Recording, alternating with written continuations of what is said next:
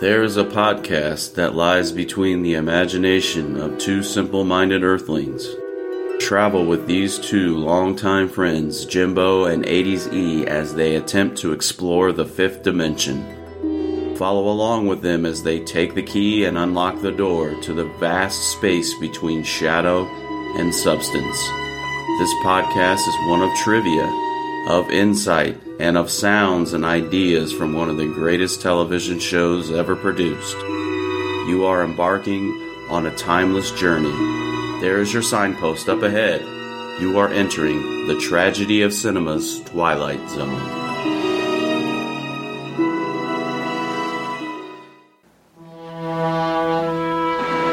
Wintry February night, the present. Order of events, a phone call from a frightened woman, notating the arrival of an unidentified flying object.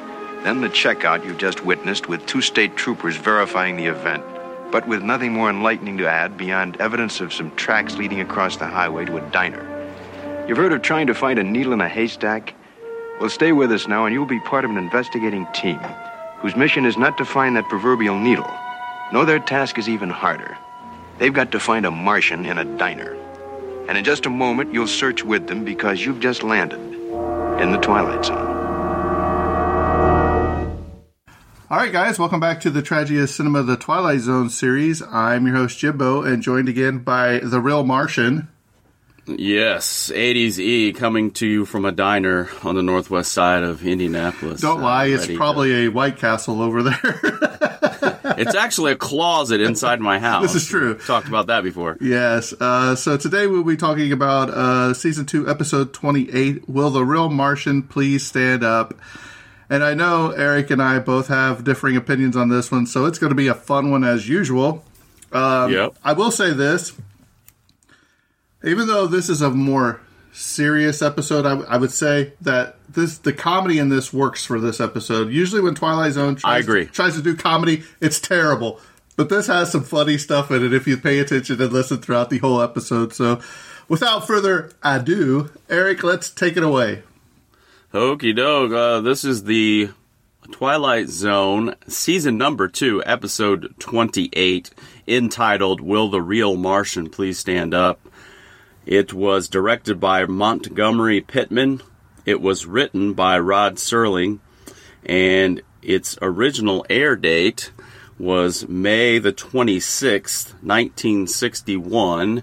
And, of course, we all know that brings us to our most beloved segment in the program, in which we call On This Day in History. All right, for On This Day in History, for May the 26th, let's go to 1963 and the 15th Emmy Awards. Wow, it was only the 15th Emmy Awards. The Dick Van Dyke Show, it won for Outstanding Program Achievement in the Field of Humor for the 15th Emmy Awards. All right. Jimbo, you a fan of the Dick Van Dyke Show? It was all right. It was all right. Dick Van Dyke in general. Did you see him the other day? I think they toured him around Disney World. Where the barbershop quartet sang to him? Yeah. Yeah, that was pretty cool. But, I mean, I liked him in Mary Poppins. He's okay to you? Yeah, he's just okay. He's kind of over the top, you know? Yeah, he's got to be close to 100 by now, or maybe he is 100. I know he's rapidly approaching 100, but so that was kind of cool to see him, you know, get a tour around Disney World and the Barbershop Quartet. I think it was sort of like a remake from the Mary Poppins movie. Yeah, they sung. But moving on, they sung the "It's a Lovely Day with You, Mary" or whatever when he was in the red and white striped in the hat from Mary Poppins. Yeah. All right. There wasn't a whole lot as far as, you know, on this day, information, trivia, if you will. But I do have some birthdays, some famous birthdays. So on May 26, 1907, the Duke, John Wayne, was born. All right. So May 26, 1907. My grandpa's probably mad at me in heaven right now for saying boo to the Duke, because that was his favorite. All right, well, maybe you'll like this one. So, May the 26th, 1913, Peter Cushing, the English actor, that's right. Famous for Star Wars, that's right. Tarkin. Yeah, so he was born in 1913. And then May the 26th, 1939, we have Brent Musburger, American sportscaster, CBS Sports, the NFL Today, ESPN, ABC, and et cetera, et cetera. He's been on various sports television broadcasts. All right. Here's another outside of TV and movie trivia for May the 26th, 1927. So we're going back a little ways. The Ford Motor Company. It produces the last Model T Ford Tin Lizzie. It was the 15th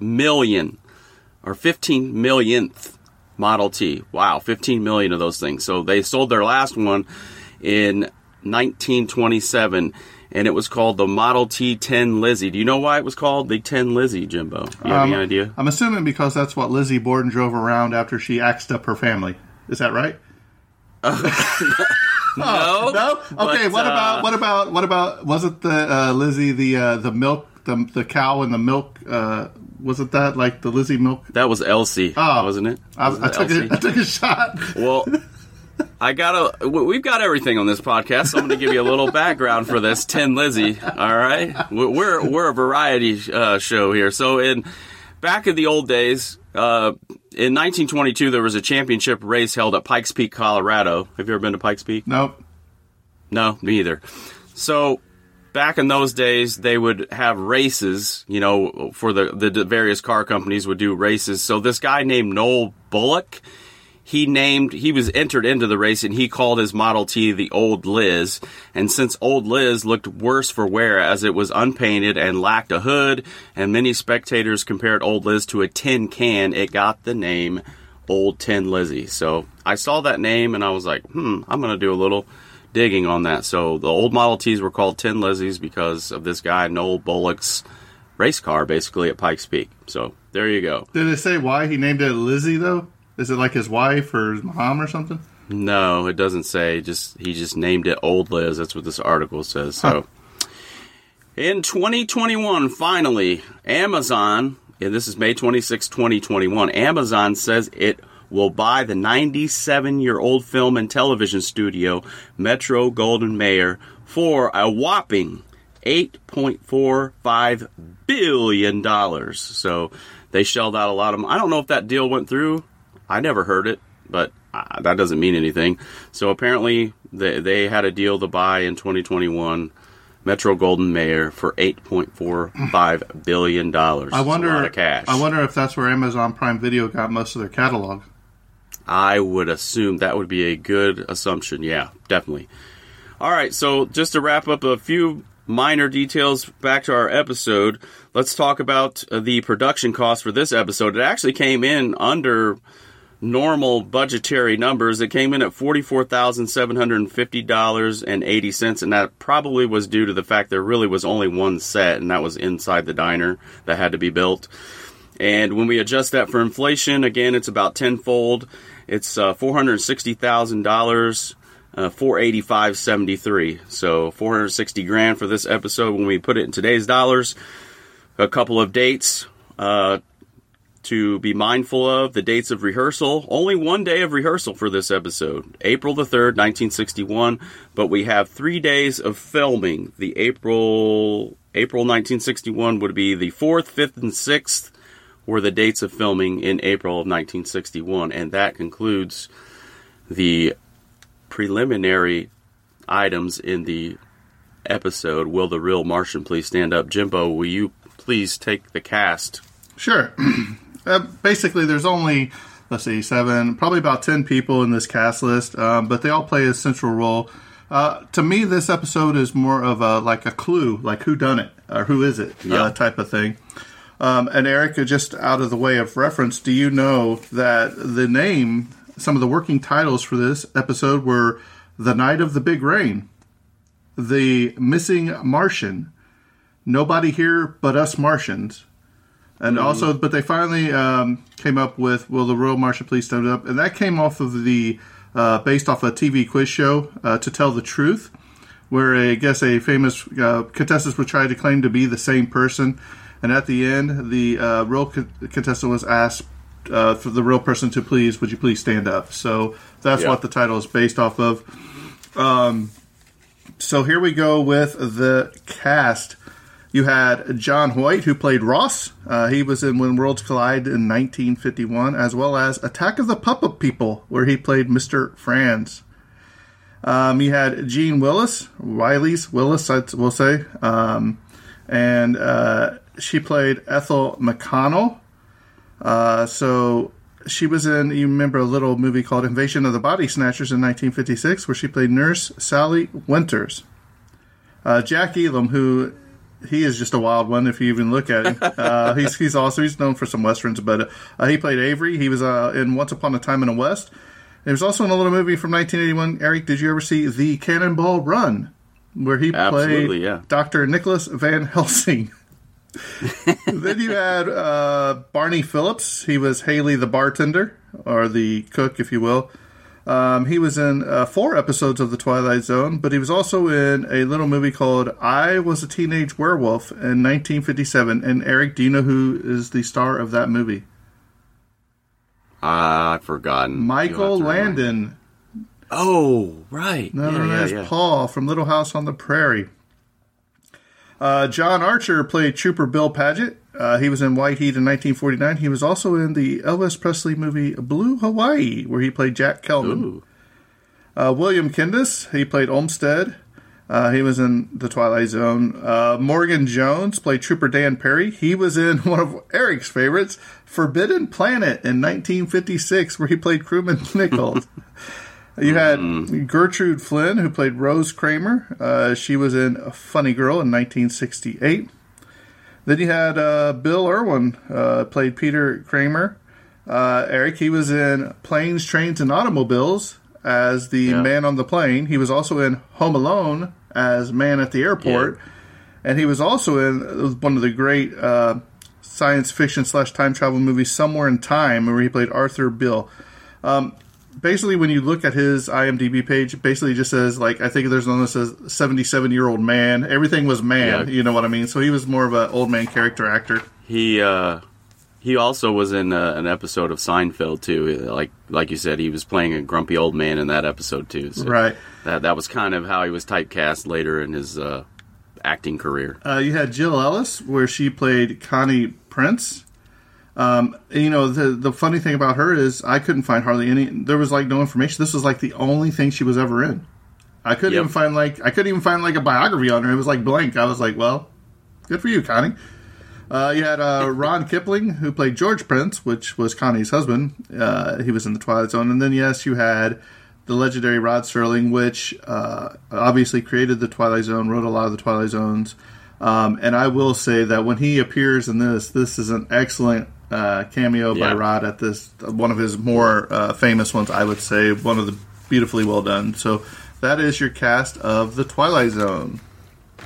All right. Thank you, Jimbo. Let's talk about the plot for this episode. After an anonymous phone call about a spaceship that crashed in a frozen wood, 2 police officers find evidence that the event really happened. Apparently, one alien had walked away from the spot. They walk to a nearby highway cafe.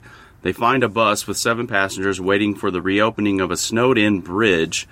However, the driver says that he only has 6 passengers, or only had 6 passengers when he parked the bus. While interrogating the travelers, weird things happened in a diner, with the lights switching on and off and the turntable turning on and off. So, with that... Alright, so when we get to the actual episode of this opening shots of the episode, we're it's interesting, and I have this in my trivia, I think, somewhere along the way, that I don't know about most, but a lot of the money was spent on snow for this episode. Did you think it was real snow, or did you think it was like asbestos? I don't know what they used. I think they used to use... I thought I read somewhere that they used to use soap. So, I don't know. Some kind of soap and fan system that they used to use. But I'm jumping ahead, but the soap actually costs like $600. I'm saying soap, I mean snow. The snow that they use was like $600 of the budget, which was a lot. So, the opening shots are like scenery shots. It kind of sets the mood, and the snow is falling in the woods, and you have that electronic wobbling sound from the old 60s sci-fi movies. They use that sound to illustrate the UFO or whatever. And then a hard, loud cracking crash landing sound. And then the next cutaway is of the two troopers, and they're checking on an earlier report about a UFO in the area of Hook's Landing. So someone's called in an unidentified flying object episode. And so the trooper, gets on his CB radio and calls the base and explains that they're checking it out. And they see that there are trees that are knocked down and that something has hit the pond, and it's probably a meteor. But hold on, one of the troopers says that there are footprints here.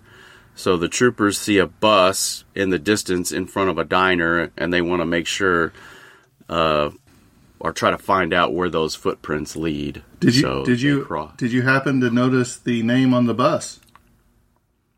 Yeah, we get to that in the trivia too.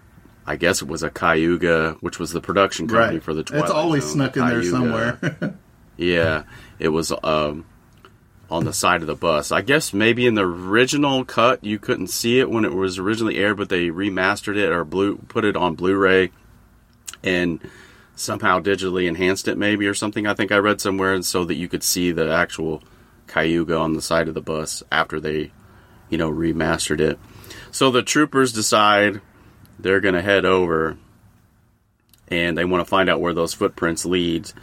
And then, as you discussed earlier, Jimbo, Rod steps into frame out from in front. He was actually in front of a very large stone. I thought that was cool. So the troopers sort of, the camera pans, and the troopers kind of go behind the stone, and then Rod steps out and does his famous intro. And that was a really good intro. And of course, I'll stick the intro segment into the episode here. Then the next scene opens. This is like scene 4.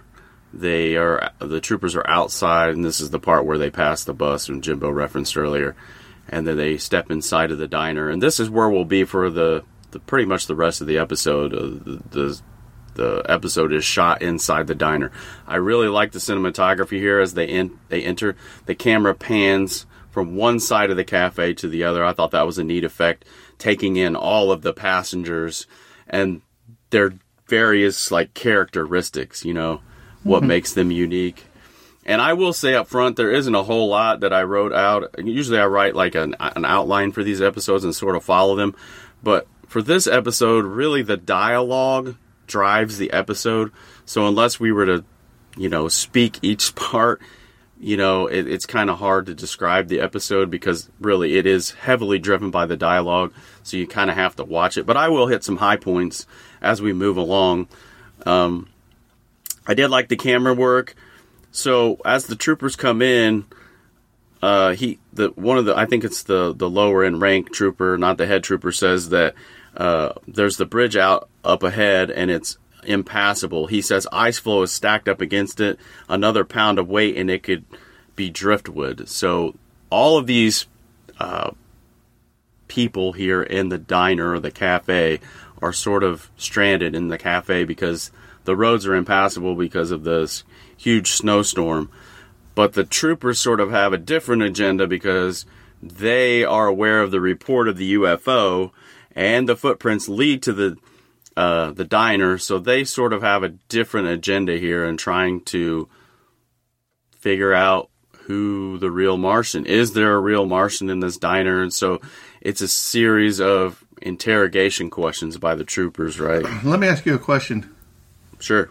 What were they going to do if there was a Martian there? If they caught him? Well, yeah, if there was a Martian there, obviously he survived a UFO crash. You're not going to be able just to take this guy in for questioning. Yeah,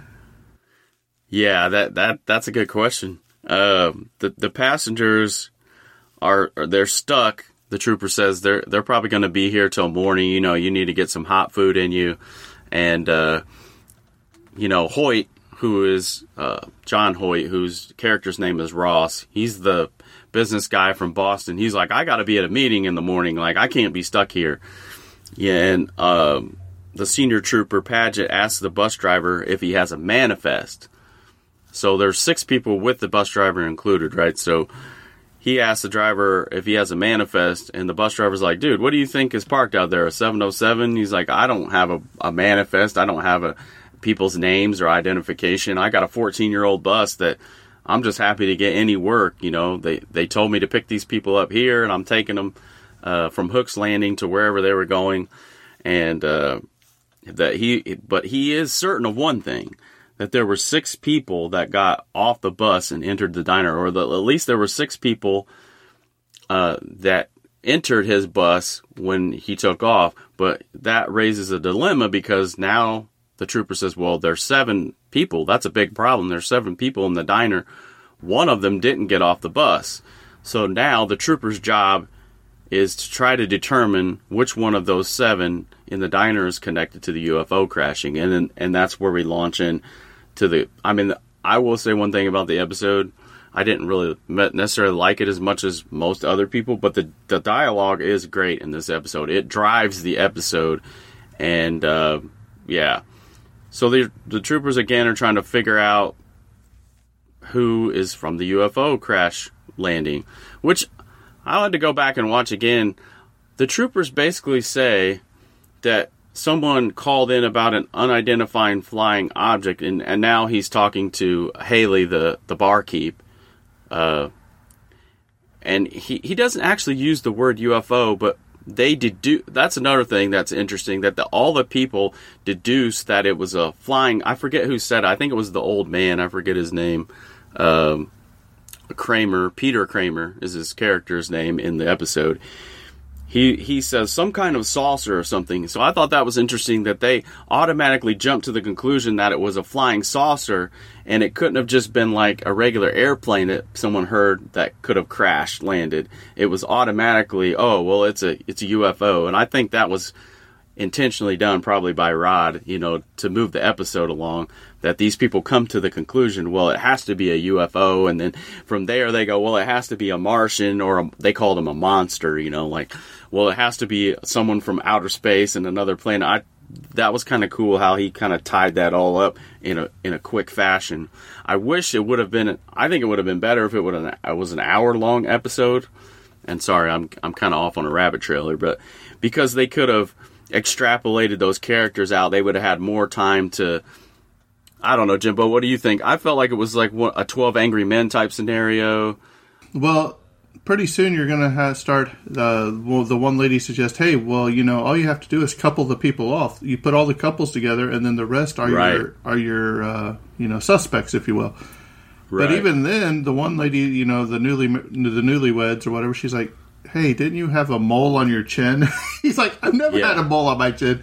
And then you have the older couple who'd been married, 25 years or whatever, and they start arguing. So, but I think for the time limit they had, I think it was really well done.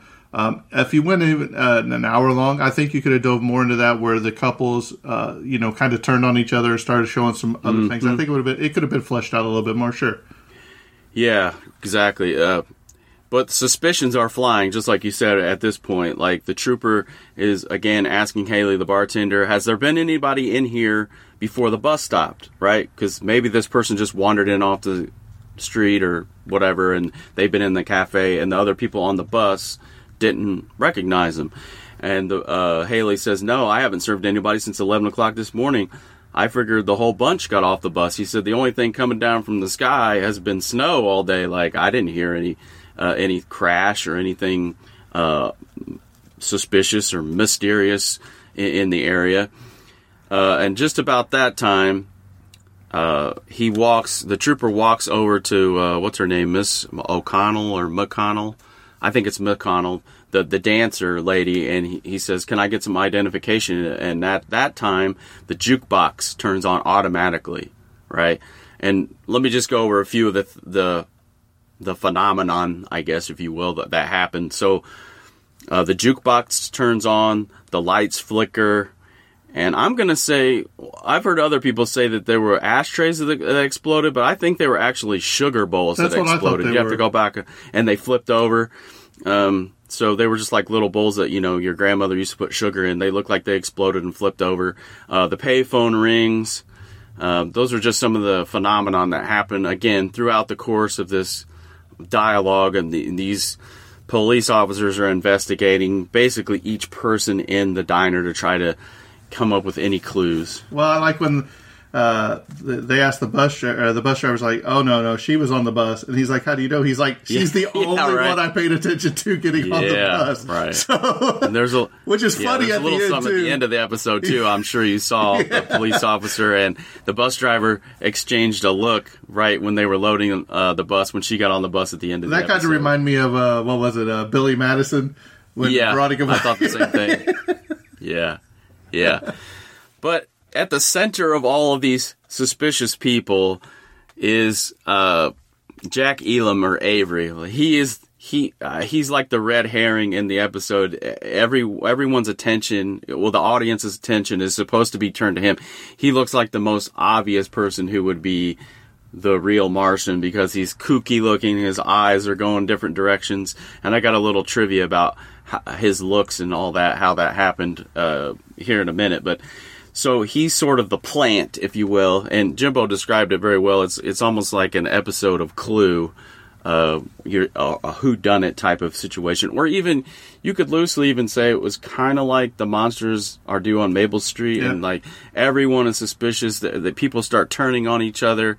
It was probably a little more lighthearted episode. It wasn't as dark as the Monsters Are Due on Maple Street, but it was kind of the same formula. Well, He's even going as far as saying, like, hey, this is like, a real Ray Bradbury or something. He's throwing in these science fiction words to people, and so he's putting the target on his own back. But then they start asking, like, hey, who won the World Series last year? And he's like, well, see, very smart, and he gives the score. And who was in there. Like, look, it can't be this guy, you know what I mean, unless they know they're monitoring us or whatever. Yeah, exactly. So, I mean, this pretty much... I'm going to kind of wrap it up here because this is kind of what drives, again, the episode. There's a lot of this back and forth. So we come to the end, and the phone rings, and it's the engineer, the county engineer that gives the all good signal to the trooper. The trooper answers the payphone, and the bridge is good. It's passable. So the trooper says, we're going to go out ahead in the police car, and you can follow in the bus, and we'll get you guys out of here. Eric, I have a question for you. Yep. Do you think that phone call was placed by the Martian to get the people on the bus? Yes. He's sinister at the core, right? Because he's the one that... What if you're a Martian and you're trying to blend in, that was one of my questions and observations. Why would you be doing all this crazy phenomenon to try to out yourself? I think he's devious, and I think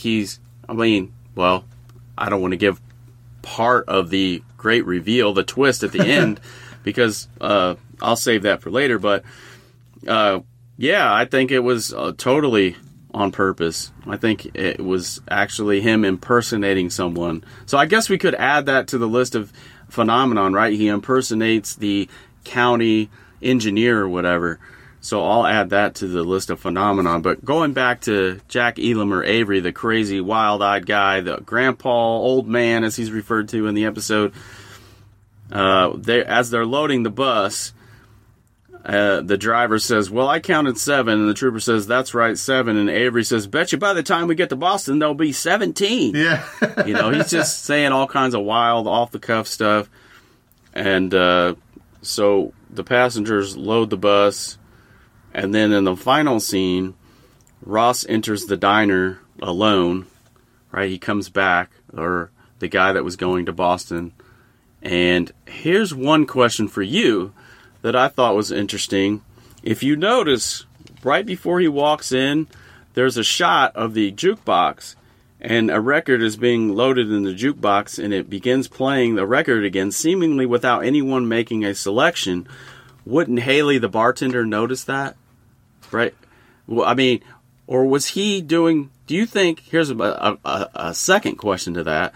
Do you think Haley was doing some of the phenomenon? Well, sure. Well, okay. I mean, we get to the end, and I think it was probably Haley. Go ahead and let's wrap it up because it gets interesting here. So, I mean, I think it's the bartender, and we'll find out why.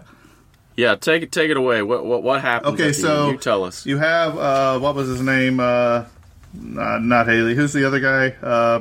Who's the old guy? Ross.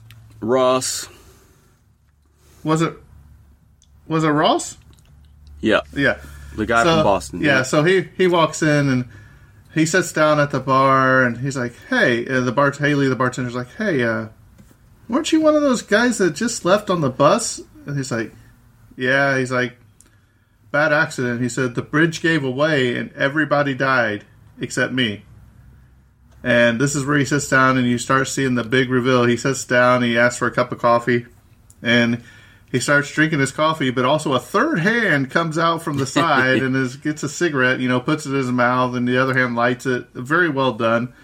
He said, "What you don't understand, is actually I am the alien." He said, "And my fellow Martians are on their way," because he was from Mars. And, we figured this little out of the distance, place is a nice place to colonize. And this is where you get the other twist that Haley's like, yeah, I agree, but you're wrong on one thing. Your people aren't coming.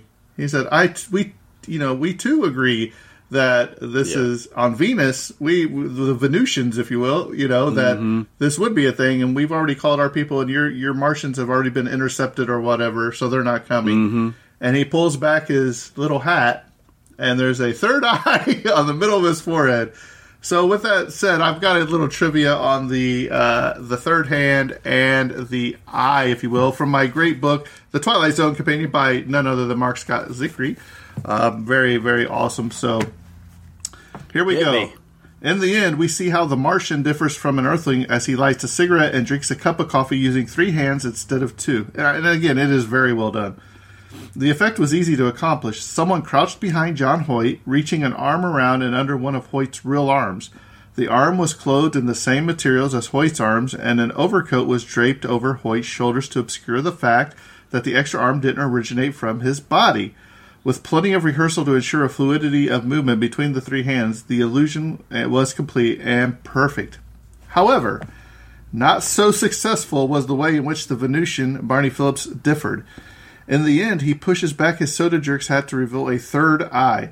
Unfortunately, it looked pretty much like one you might buy in a joke shop. It didn't come that easy, though, Barney Phillips reveals.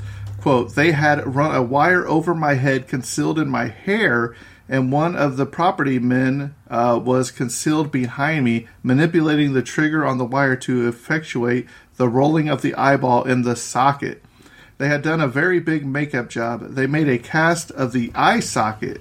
I guess they must have spent well over a day working with me fitting that device prior to the actual shooting of the show." Says Buck Houghton of the Third Eye, "We tried that 2 ways. We had the actor with an eye in his head, and we were also going to try it with a double exposure. But the double exposure didn't work at all because you couldn't still see through it, and it wouldn't have allowed for hardly any movement. But we could have had it blink, which we couldn't do it with the other one. In spite of its failings, the third eye definitely had an impact," says Barney Phillips. Every time that particular segment is televised, without exception, the next day I'm greeted by somebody, some total stranger along the ways, who says, 'My God, where's the third eye?'" So, I got a question for you. Did you notice, even with all the wire setup and everything in reference to the eye, did it move? To me, it just looked stable. It does move. Okay. I have to go back and watch it again more closely. It just looked like it just stared straight ahead. But, yeah, I guess originally, too, I read somewhere that he was actually supposed to have 4 eyes, 2 on his forehead and then 2 regular eyes, but they had to go down to 1 because, for whatever reason, they couldn't get, 4 eyes situated. So, yeah, pretty interesting stuff there. That's the behind the curtain stuff. I didn't actually see it move. I have to go back and watch it more closely again. But so yeah, the great double twist is, Ross killed everybody in the bus crash through the bridge, and Barney Phillips, aka Haley is a Venusian, and Ross is the actual Martian. Let me ask you this other question. Twist. Do you think, twofold. One, do you think that Ross made the phone call for the bridge to be okay, or do you think Barney, or do you think Barney made the bridge collapse? I think it was Ross that made the fake phone call. Barney saying, "I can't let this other Martian escape. I'm going to go ahead and kill him." You know, the I didn't think about that side. I didn't think about that side of it. I'm thinking more of the Ross side of, like, okay, I got to get rid of I got to get out of this diner and away from these troopers before I get discovered. So I'm going to create this elaborate ruse through the phone call so that I can get them back out on the road and, basically fake that the bridge is good and they'll fall through. But my question is, do you think that Ross would have done that? Do you think Ross was literally just trying to get away? And Barney's the one that called in to have the bridge collapse so that way he could trap the other Martian there. Yeah, I mean, either or, right? Those are all good, explanations, if you will. But I thought it was funny a little bit that he didn't know what wet was. That Ross, wet? What's wet? Like, and Haley's asking him, well, you're not even wet. I thought that was, I don't know, that line probably could have been taken out that late in the episode. Like, he doesn't know what, I don't know, maybe he's brand new to the planet and he doesn't know what wet is. And Haley, the Venusian, had been here longer. And so, yeah, that was kind of weird line. But that's the end of the episode. The great reveal, probably one of the biggest, I mean, other than, what's the episode from season 1, the double twist? Yeah, exactly. That's what I was going to say. The stop at Willoughby. I think this is the second one that I know of that has the double twist. Right, and it's probably one of the most recognizable twists in the Twilight Zone. But, all right, let's move on to a little bit of trivia here. So, near the start, just after Rod Serling's intro, the bus company is glimpsed on the side of the bus. We talked about that, Cayuga Bus Company. I'll strike that. We've already kind of talked about that throughout the episode. After the bus driver realizes that he doesn't know who boarded the bus, Avery, the kooky, older-looking man at the counter, claims, "She's just like a science fiction. That's what she is, a regular Bradbury." So Ray Bradbury later wrote the season 3 episode, Sing the Body Electric, in 1962. So Ray Bradbury was a contributor in the Twilight Zone in season 3. And I think, Jimbo, you touched on this a little bit at the beginning. The young married couple, played by Jill Ellis and Ron Kipling, had a very short screen acting careers. Jill Ellis appeared in nothing else, making this her only credit, while Kipling was in only 2 other television guest spots. So the guy only had a total of 3 spots, and Jill here only appeared in this episode of The Twilight Zone. All right, like I said before, we are a podcast of everything. We've got trivia, we've got Model T trivia, we got baseball trivia here. So here's a baseball trivia point for all you baseball fans. In one of many baseball references by Rod Serling throughout the run of The Twilight Zone, the state trooper asked the old character at the counter who had won last year's World Series. Avery, Jack Elam, correctly answers the Pittsburgh Pirates 4-3 over the New York Yankees. This shocking upset by the underdog Pirates was completed by Bill Mazeroski's famous home run in the bottom of the 9th inning of Game 7. And as of 2022, remains the only such event in World Series history, dating back to 1903. So, wow, that goes back a long way. The only home run hit in Game 7 in the World Series to win the game.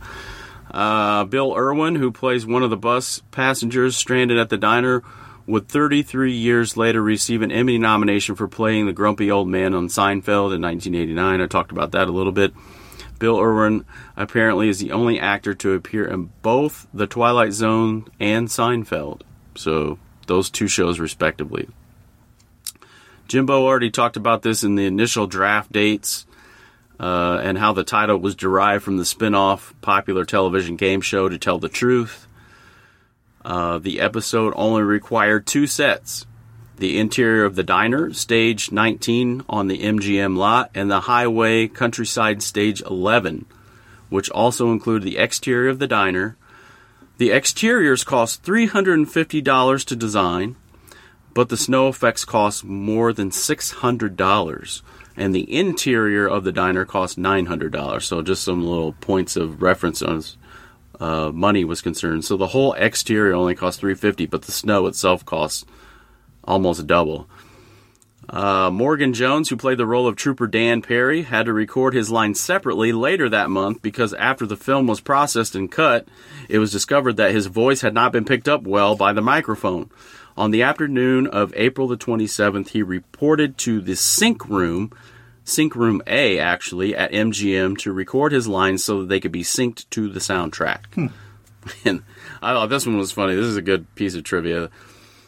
Jack Elam, who played the kooky old man, did not require much makeup for his role of the eccentric loon. Basically, he already had uneven, discolored teeth, a bumpy nose, and his hair was receding and jet black, and of course his protruding eyes. His left eye was sightless. This was due to a boyhood fight, as a result of a boyhood fight, and was gifted to give the appearance that he was always looking over his shoulder, while the right eye appeared to be looking down or jabbing, like a jabbing finger looking down. The purpose of the role, obviously, was to add the element of mystery to his character and give the audience someone to suspect as the alien. In the script, the third arm and the hand of the space visitor was supposed to pick up the menu and the other 2 hands to light a cigarette. This, however, would have been a bit difficult even for 3 arms and an actor to speak his lines while looking at the menu, so the effect was just limited to lighting the cigarette. No doubt, due to the sponsor's influence, or their insistence actually, this episode features a heavy product placement of Oasis cigarettes. So if you watch the episode, literally almost everybody in the episode is smoking, and they were smoking Oasis cigarettes.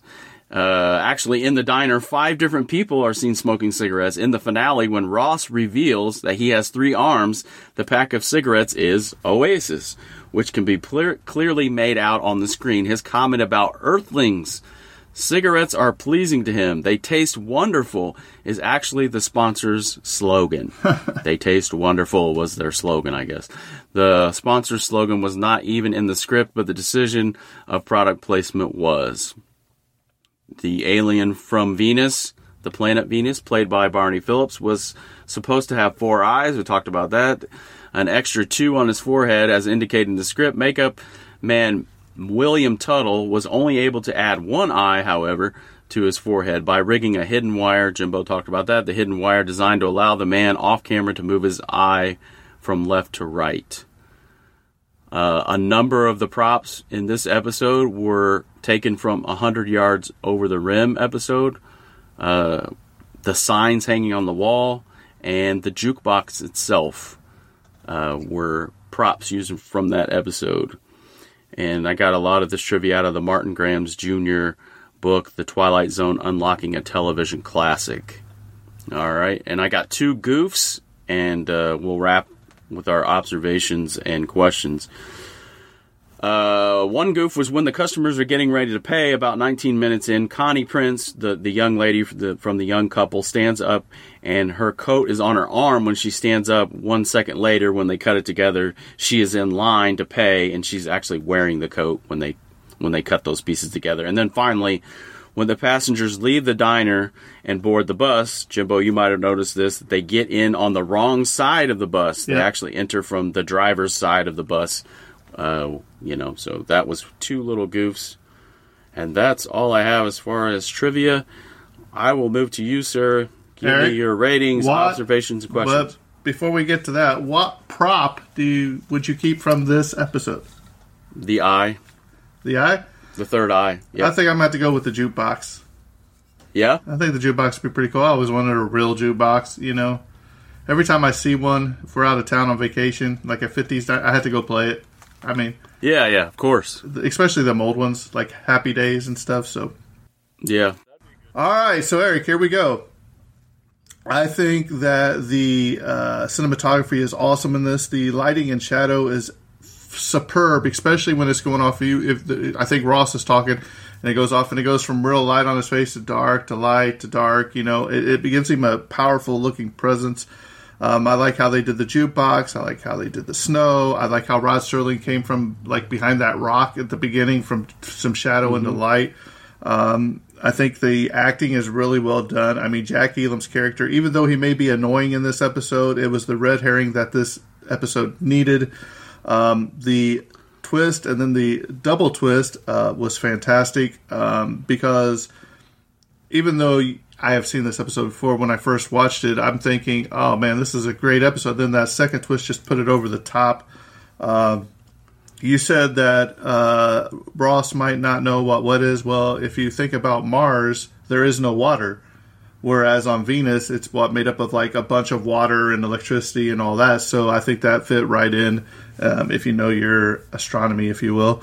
To me, this is a solid 8.5, maybe even a 9.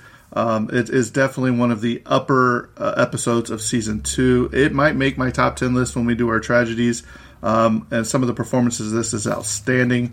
I think that overall, from especially after that last episode we did, this is heads and shoulders above this, and this is one of the times, maybe one of the only times, besides Mr. Dingle the Strong, that when they use comedy, it actually worked. To me, this was a serious episode with a little comedic twist. I think it was outstanding. So for that, I will give it an 8.5, closer to a 9, if you will, for this episode for me. So Eric, let's hear your rant on why you didn't like this episode. No, it's not a rant, and I really can't put my finger on why. I think I've actually covered all my questions and observations throughout the episode. I appreciated the dialogue very much. And again, I felt like this was a lighter version of the Monsters Are Due on Maple Street. I thought that was a better episode overall. I don't understand why it gets such a high rating. I'm coming around, I guess, to it. I can't say it's an 8.5 or a 9. I do feel like they were on the nose with the subtle comedy in this. This was a lighter episode, but yet there was mystery and intrigue woven into it as well. I don't know why. I just can't get over it. It just, I don't know. I wouldn't say it's a 9. I will agree with you. Let's talk about where we would agree. I agree that it's much better than the episode The Mind and the Matter. That one was pretty, I don't know, pretty boring, honestly. And it intrigues me enough to where I wanted to go back and watch it again and again to try to pick up things. But I can't put my finger on it. I don't know. It's not one of my favorite ones. I guess maybe it's overhyped in my mind. But it was good. I'm not going to take away from the fact that it was good, and maybe I'll come around and like it more. You know how, Mirror Image. I hated that one when I started, but then I watched it again and again, and it kind of grew on me. That's how these episodes a lot of times are. They will grow on you, and you'll be like, "Oh, that sounds about. Oh, that's kind of actually good. Oh, I like that part right there." So. It was good. It was better than okay. A lot of times I'll say, oh, it was okay. No, it's better than okay, but is it like one of the best episodes in Season 2? I don't think so. You think so? You probably would put it in its top 3. Well, let's not get carried away there, Cummings. I would say it's in the top 3. I probably... I don't know. We'll have to... Where are you rating this? Where are you rating this on a 1 to 10 then? I would say it's a solid 7. Okay. But I don't think it's an 8.5 or a 9. I'll take that from you. It probably will make the top 10 if I'm being objective for Season 2. Just because... But you'll never get me to move on the Invaders episode. I'm sorry. I can't move on that one. That one's terrible. You need to go back and watch that again, Eric, several times. But other than that, yeah. I mean, I would recommend it. It's good for a watch. It's classic. It's highly acclaimed. It's well known in the Twilight genre realm. It's got a lot of accolades behind it. Again, The dialogue and everything is well written. It drives the episode. It sucks you in with intrigue, and yeah, it's light, and at the same time, it's very dark at the end when we realize that the Martian, he killed everybody in a bus accident and everyone drowned. Like, that gets super dark at the very end, and you can tell his demeanor is completely changed. So I can appreciate that. You know, maybe I'll appreciate it even more when I watch it again. But yeah, I give it a solid 7. So moving on. Anything in closing remarks that people need to be aware of? We are going to plan the tragedies, right? We are coming down to the last episode of season 2. I think the next one is the Obsolete Man or something like that. Yep. And it is the last. I love that episode. Well, here we go again. You won't, yeah, but I love that episode. Here we go again. So, yeah, and then we will be doing our tragedies for season 2, which is going to be a lot of fun. I still personally like season 1 a lot better than season 2. I think Eric might disagree. I just think it has more memorable scenes, more classic episodes than season 2, but we'll talk about that in our finale. So look for that. And hopefully by then we'll start trudging on to season 3. Yep. And I wanted to mention that I want to be a part of our reflection episode, if you will, on our live show.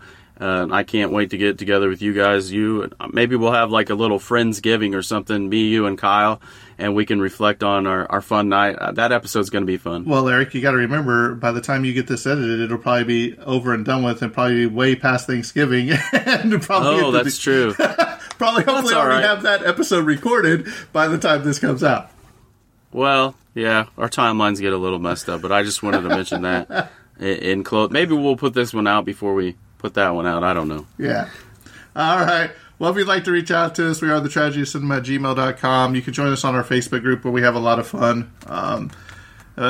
Anything else, Eric, before we wrap it up? Nope. All right. I think this episode's coming to close. That's a wrap. And cut. Incident on a small island, to be believed or disbelieved. However, if a sour-faced dandy named Ross or a big good-natured counterman who handles a spatula as if he'd been born with one in his mouth, if either of these two entities walk onto your premises, you better hold their hands, all 3 of them, or check the color of their eyes, all 3 of them. The gentleman in question might try to pull you into the Twilight Zone.